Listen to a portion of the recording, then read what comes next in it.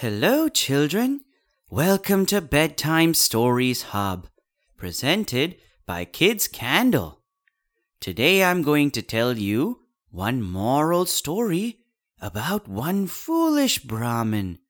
If you like to listen to our stories, then don't forget to follow our podcast.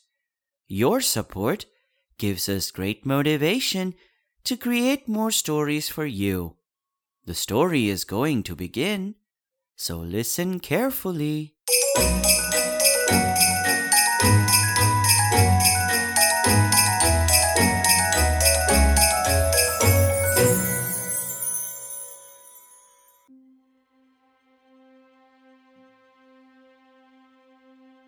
Once upon a time, there lived a Brahmin whose name was Deva Sharman.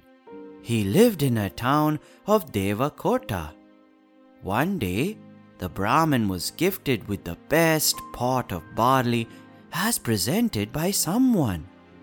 When the Brahmin received the pot as a gift, he took it to the potter's shed. That place had many types of sizes of pots, and it was full of hundreds of pots. At where he lied down and pondered all night that day. He thought, I've decided to earn at least 10 gold pieces if I want to sell this pot of barley. That's enough money to buy the pitchers and pots in bulk. After buying these things, I will sell them with huge profits. And with that money, I can start my trading of silks, betel nuts, and many more things that make money for me. It will make my worth in thousands within a short time. It will be best for me because it helps me marry 4 wives. Brahmin was too greedy because he didn't even know what could happen and always preferred to do what he thought.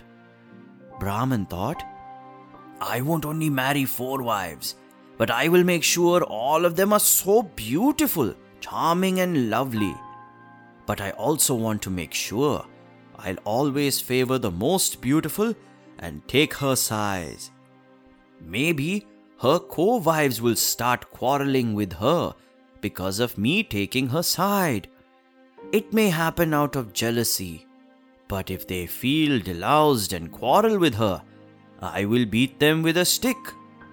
Of course, I cannot let anyone hurt my most loved and favored wife. I will keep her like my queen, and my other wives must respect her and obey her. I cannot let anyone fight with her, even if they're my wives. They don't have any rights to disrespect her. At that time, he held a stick in his hand and was thinking about it, lying down there dreaming. But while thinking that he could beat his wives, he smashed the stick, resulting in a smashed pot of barley. However, it didn't stop there, but many more pots were broken because of his foolish action. The potter heard the noise of pots being smashed, got angry and came there, and he saw what had happened. He yelled at the foolish Brahmin and threw him out of the pot-shed.